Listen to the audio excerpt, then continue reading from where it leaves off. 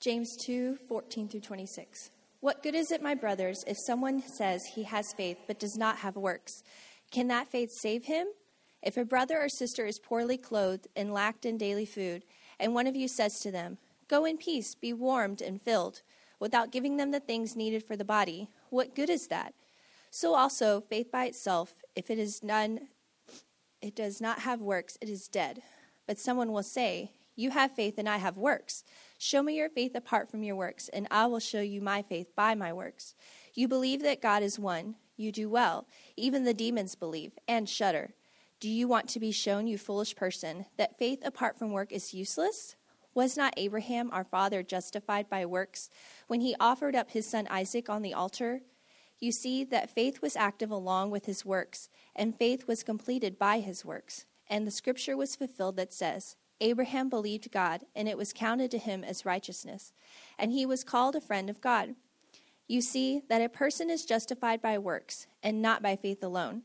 And in the same way, was not also Rahab the prostitute justified by works when she received the messengers and sent them out by another way?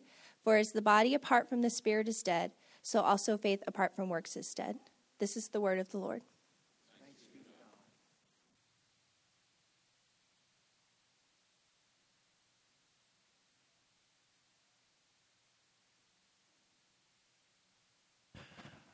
Thank you, Cassie. Let's take a second and pray and ask God to help us, and then we'll dive into this part of the scripture.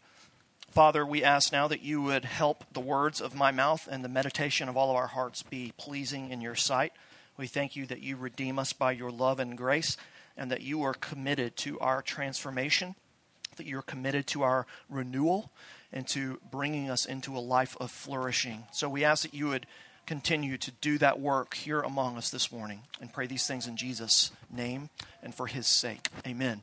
So we are, as I mentioned, in the middle of a sermon series in this letter of James, and we're seeing each week how God, the Father, is committed, he's deeply committed to making those who are followers of Jesus, to making us into whole people. As he says in chapter 1, verse 4, he wants us all to be perfect and complete, or whole, lacking in nothing. And so because James is telling us how concerned God is for making us mature people lacking in nothing, James, throughout his letter, is forcing us to ask hard questions of ourselves. We've seen that really each week so far in this series. We are being asked to engage in honest self-reflection and in honest spiritual evaluation.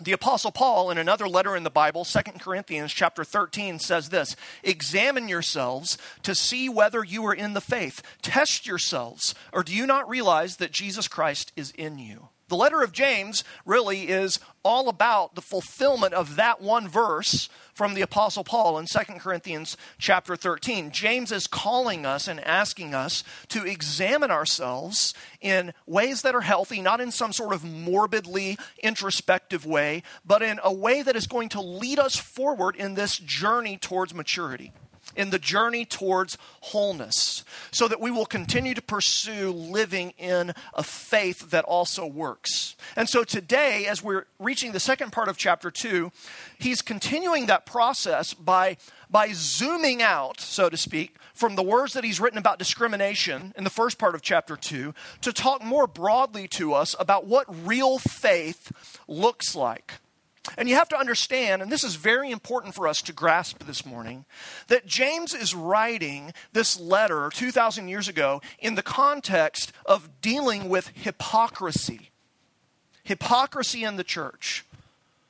There are some people in these ancient churches that would claim to believe certain facts or truths about Jesus, but their lives do not bear out what they are claiming with their lips.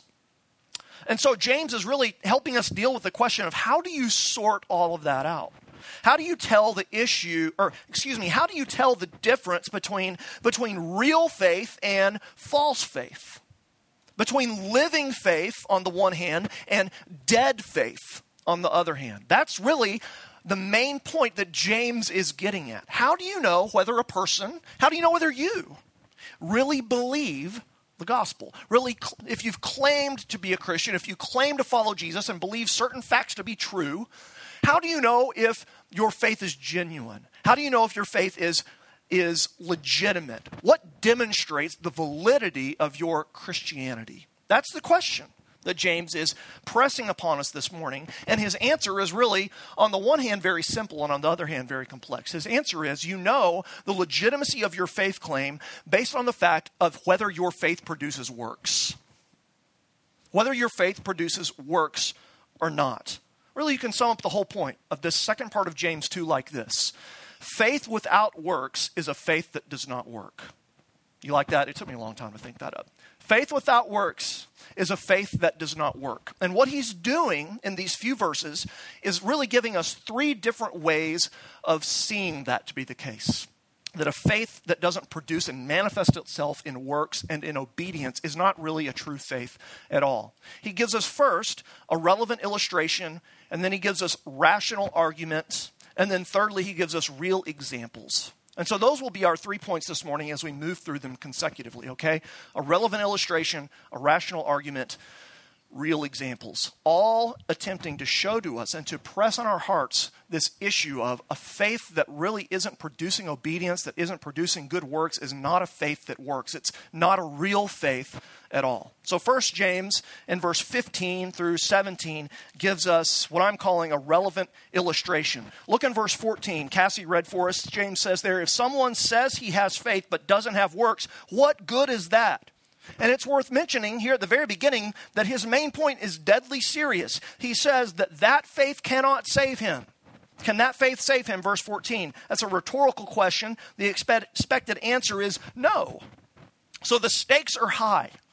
The answer is that without works, the faith that you claim to have isn't real faith at all. It's a faith that's not going to rescue you from sin and plight and darkness.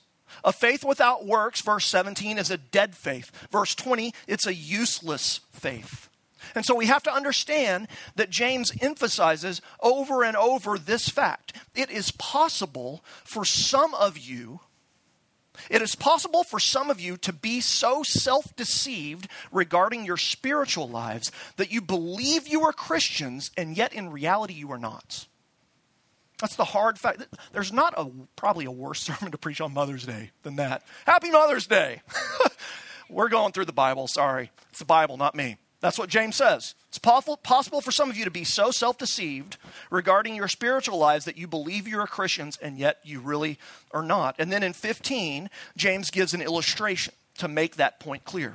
We've seen him do this before at the beginning of chapter 2.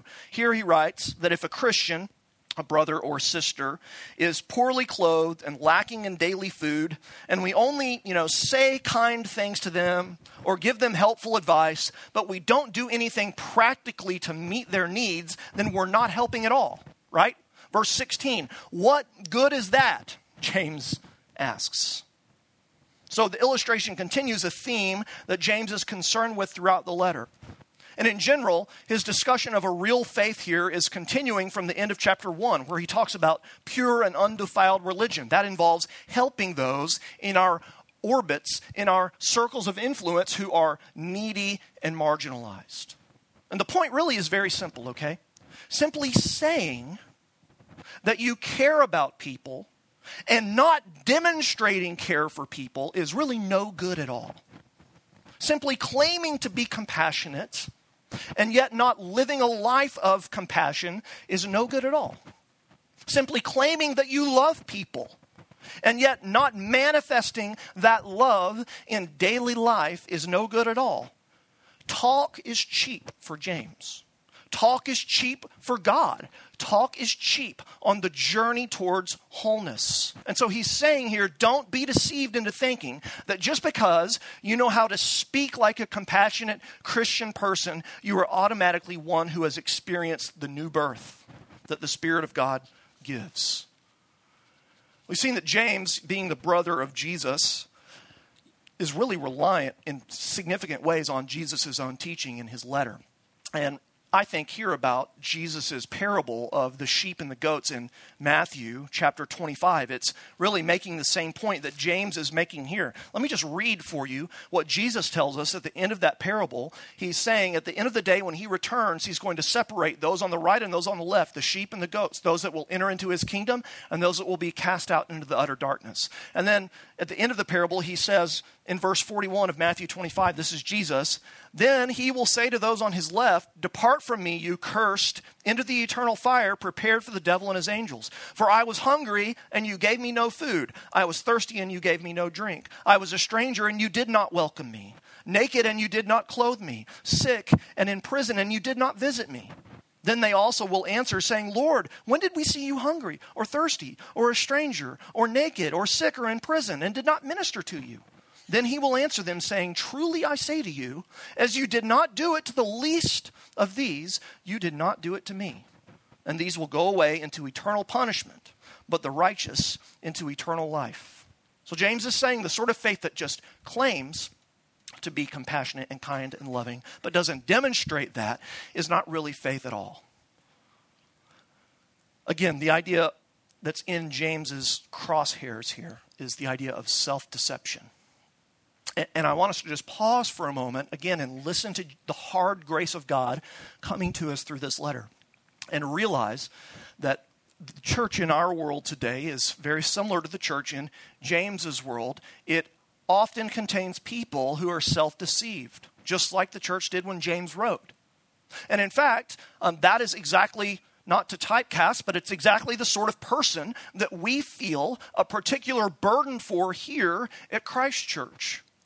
We started this church a couple of years ago in a city of like San Antonio, where there are hundreds of thousands of very religious, very moral, very kind, very, I'm 2 thumbs up for Jesus sort of people.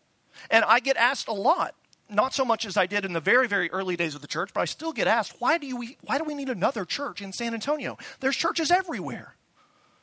And my answer to that varies, but fundamentally, the reason that I felt God calling us to this city is because I know this is a very religious place. It's a very religious place. There are churches everywhere. People are still fairly moral and decent. And in a sense, a place like San Antonio is the most dangerous place of all for living a life of spiritual wholeness, for living a life of joyous integrity, for living a life of spiritual vibrance. And the reason is that it's so easy for people in our city to be self-deceived about where we stand with regard to Jesus. And this part of the Bible is written to those of us who perhaps have made a decision for Jesus, or prayed a prayer, or signed a card, or walked an aisle, or gone through a communicants class, or joined a church, or answered the questions of membership, or declared themselves to be Christians, but whose lives do not show any real marks of faith. James was looking at the lives of these ancient believers and saying hard things to them. He was saying, I see no consistent, visible evidence of an outflow of the life of faith in this person. And as far as James is concerned, that person is simply not a Christian, not a follower of Jesus. We need to hear this. It's a hard grace for us. God is seeking to perhaps reveal to us our own self-deception. It's like a spiritual stomach punch, as we said the last few weeks. If you just talk about faith and church and Christianity and God, but your life bears no marks of actually living for Jesus and being willing to die for yourself, then you are not a Christian. Your faith is dead. Your faith is useless. And this morning, perhaps God is calling you by the power of the Holy Spirit out of your self-deception into a true life in Christ, into a life of joyous integrity, into a life of renewal, into a life where change is not just spoken about, but where change is progressively taking place. You see, that's what the gospel does for us. The gospel is for those who call themselves religious, and the gospel is for those who call themselves irreligious. Both the religious and the irreligious people need to turn from their own sense of accomplishment, from their own sense of worth, from anything they bring to the table where they think they can say, God, look at this. God, look at what I've done. God, look at who I am. The gospel calls us to lay those things aside, to turn from them, to, as the scripture tells us, to repent and to rest in Jesus, to rest in his accomplished work for us alone, in his death which pardons our sin, and in his resurrection which gives us new life forever. Only in Christ is forgiveness to be found. Only through faith in the gospel is change actually going to begin progressively to take place in your lives. And so we must ask ourselves. Ask yourself now, do I see change? Progressively, I'm not going to be perfect tomorrow or today or ever, but do I see change progressively taking place in my heart and in my actions, in the way I treat my family, because I've believed in this good news of Jesus' death and resurrection? That's what James is pressing, lovingly, graciously, and yet also with some difficulty upon each one of us.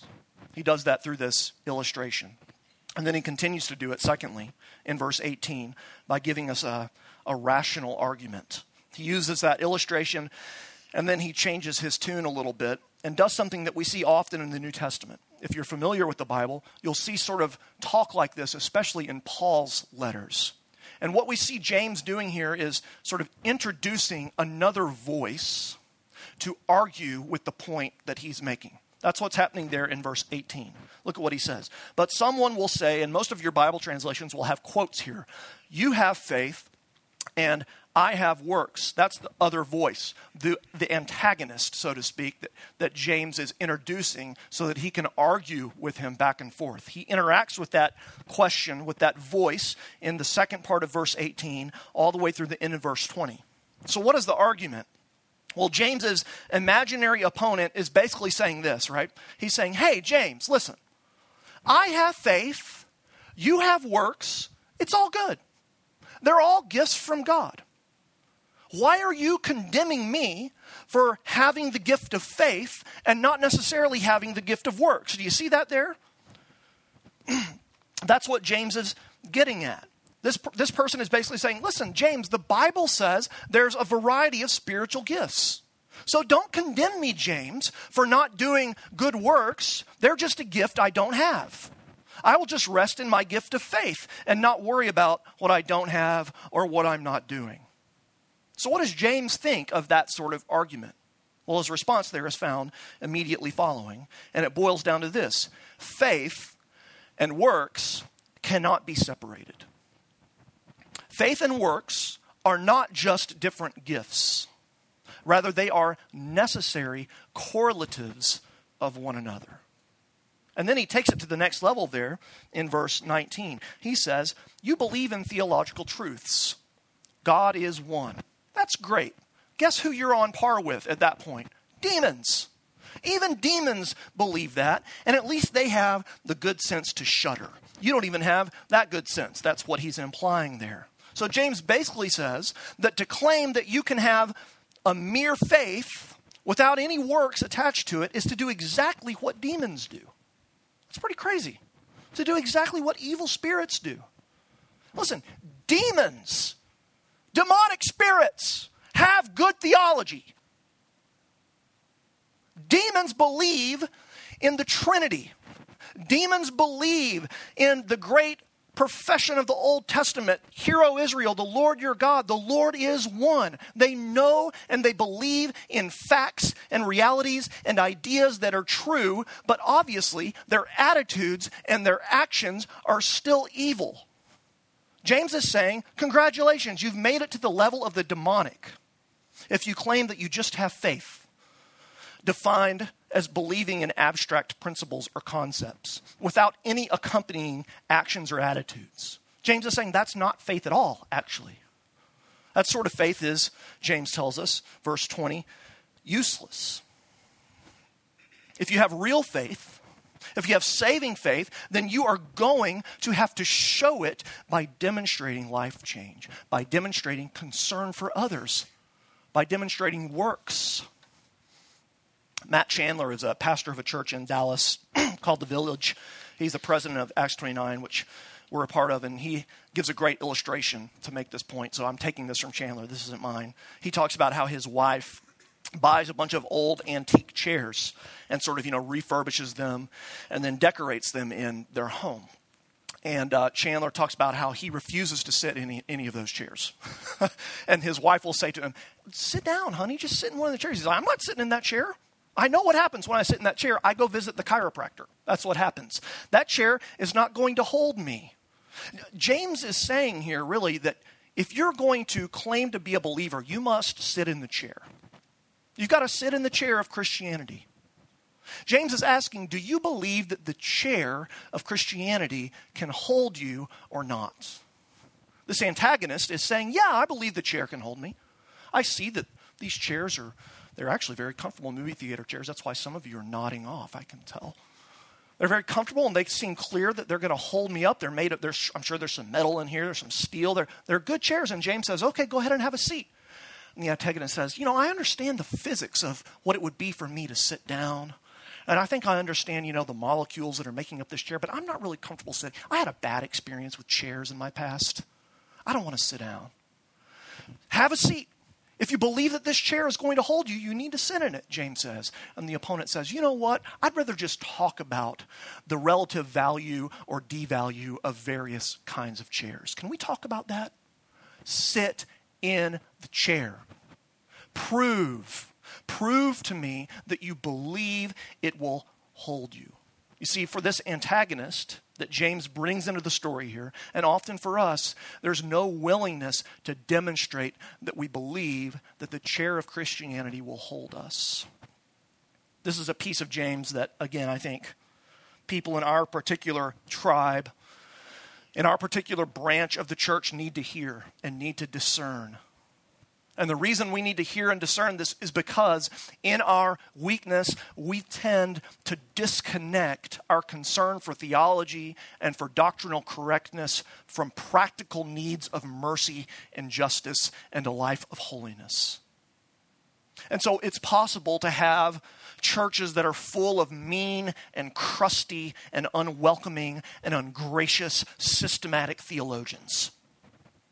Churches where there's not much love for neighbor. There's not much welcome for the outsider. There's not much care for the poor. There's not much concern for the needs of the city. Listen, good theology is necessary and important and good. I love it. I'm deeply committed to it. But if it doesn't lead to holiness of life, it is worthless. Furthermore, it is injurious. It's harmful. One commentator, J.A. Mitten, writes this: "It is a good thing to possess an accurate theology, but it is unsatisfactory unless that good theology also possesses us." So James is again driving the point home through this rational argument, right? And then lastly, 21 following in the scriptures, we see James give two real examples, both from the Old Testament, to make his point that faith without works is a faith that does not work. So one is the example of the famous father of the faith, the patriarch Abraham, famous Old Testament figure. And the other is the example of this prostitute, Rahab. The patriarch and the prostitute. I love that. I love that James pulls examples from totally different stratospheres, right? To show us that these truths apply to anyone and to everyone. So real quick, let's look at these examples that James gives. In 21, James argues that Abraham, he says, was justified by works when he offered up his son Isaac on the altar, verse 21. Now, if you know your Bible well, back to that good theology point, if you know your gospel well, that might make, in fact, that probably should make you stop and say, whoa, James. Is James saying here that we are justified by what we do and not by faith? Well, the short answer is no. Moving on. If he were saying that, everything I've been teaching you for the last 2 years would be false. And much more importantly, other parts of the Bible would also be false. Scripture does not contradict Scripture. So briefly, you have to see that James and, for example, Paul use this word justified, very important Bible word. They use that word in different ways. When Paul, in a letter like Romans or Galatians, when Paul uses that word, he is using it to refer to our status before God. He's talking about how humans can gain God's favor or can gain a status of righteousness before God. And Paul says, the Bible says that happens by faith alone in Jesus. That's what Paul means by the word justify. When James here uses the word justify, he means something different. When he uses the word, he means something like vindicated or proven. For James, Abraham is justified in the sense that he vindicates or proves that he has true saving faith by his works. That's what verse 22 makes clear. You see that faith was active along with his works, and faith was completed by his works. Plus, the story James tells of Abraham is about him going up to sacrifice Isaac on Mount Moriah, his son Isaac, in Genesis chapter 22. That is after Genesis 15, which, by the way, James quotes in the very next verse. Genesis 15 is the moment when Abraham believes the gospel and is justified. Genesis 15:6. Later in his life, Genesis 22, he proves that the faith he has placed in Jesus is a real faith, is a legitimate faith, is a living faith by being willing to obey God, even to the point of sacrificing his own son. When James uses the word justify, he's referring to Abraham's justifying action, a vindication of Abraham's faith. Think about it this way, very simple illustration. When the scripture is talking about entrance into salvation or believing in the gospel for the first time, faith and works are like oil and water. They do not mix. But when the Bible speaks about justification and faith in the sense of our vindication, or in the sense of proving that we really have faith, that we're truly Christians, faith and works are like peanut butter and jelly. They go together. They taste good together. Peanut butter and honey, maybe. Peanut butter and bananas. Whatever you like. You can play with the illustration a little bit. That's allowed. Here's what he said about here's what Charles Spurgeon, by the way, says about this idea. He's a 19th century preacher. This is a great quote. Listen to this. A tree has been planted out into the ground. Now, the source of life to that tree is at the root, whether it has apples on it or not. The apples would not give it life, but the whole of the life of the tree will come from its root. But if that tree stands in the orchard, and when the springtime comes, there is no bud, and when the summer comes, there is no leafing and no fruit bearing, but the next year and the next, it stands there without bud or blossom or leaf or fruit, you would say it is dead. And you are correct. It is dead. It is not that the leaves could have made it live, but that the absence of the leaves is a proof that it is dead. So too is it with those who profess faith. So James uses Abraham as an example of the journey to wholeness, of someone who became complete, lacking in nothing. That's really cool. By the way, in our fall sermon series, we're studying the life of Abraham. And we'll see that Abraham proved that his faith was a living faith over time. If you go back to Genesis and read the story, you'll see, after Genesis 22, that issue with sacrificing Isaac, Abraham sort of leaves the silliness of his previous life behind. After Genesis 22, there's no more, hey, this isn't my wife, this is my sister. Go for it, Abimelech. Take her out on a date. There's no more of that, which Abraham did in his younger days after Genesis 22. He changed over time. He came a long way from those earlier weak moments. So that's the first real example. And the second one, quickly, is the issue of Rahab. That's who James talks about there in verse 25. Just like Abraham, Rahab proves her faith is real when she does good works in letting the spies into Jericho. If you want to read that story, it's in Joshua chapter 2 in the Old Testament. And I love that James includes Rahab alongside Abraham. I mean, think about that. Rahab is a prostitute who lives already in a culture that severely marginalizes women. So she's almost certainly been abused and mistreated her entire life. And she has these men, these Jewish spies, come into her room and make her a promise. They say, if you get us out of this city, we promise when we come back and take over, we'll let you live. And for Rahab to believe a man's promise, that would have been hard. I mean, that would have been perhaps an insurmountable difficulty, it seems. But the scriptures tell us that she trusted through these men God's promise. And God was faithful to her. She proved that she believes in the God of Abraham, Isaac, and Jacob through being willing to really to put herself on the line in obedience, in a risky act of good works. So again, the main point is that the only faith that can possibly be real faith, the only faith that can possibly save, is a faith that is completed by works, is a faith that produces works. Faith and works are always holding hands. They are inseparably bound together in the Christian life. And so James wants us to examine ourselves again and to see if our faith is a faith that works. Because a faith that works is the only real faith. James does that through relevant illustration, through rational argument, through real examples.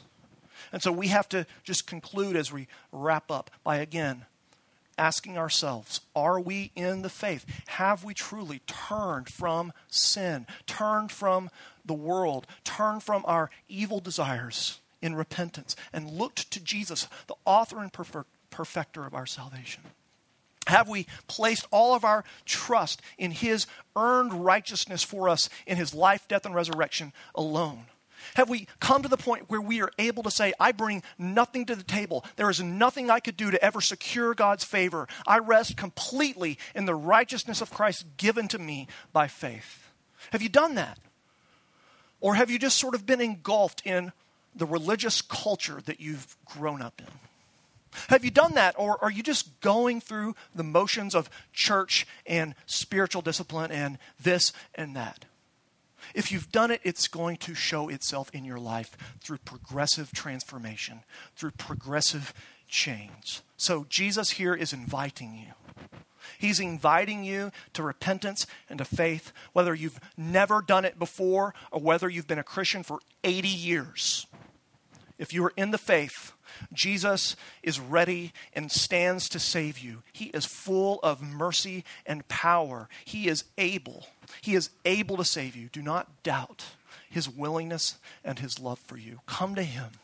Turn from your sin and trust in Jesus. Let's pray.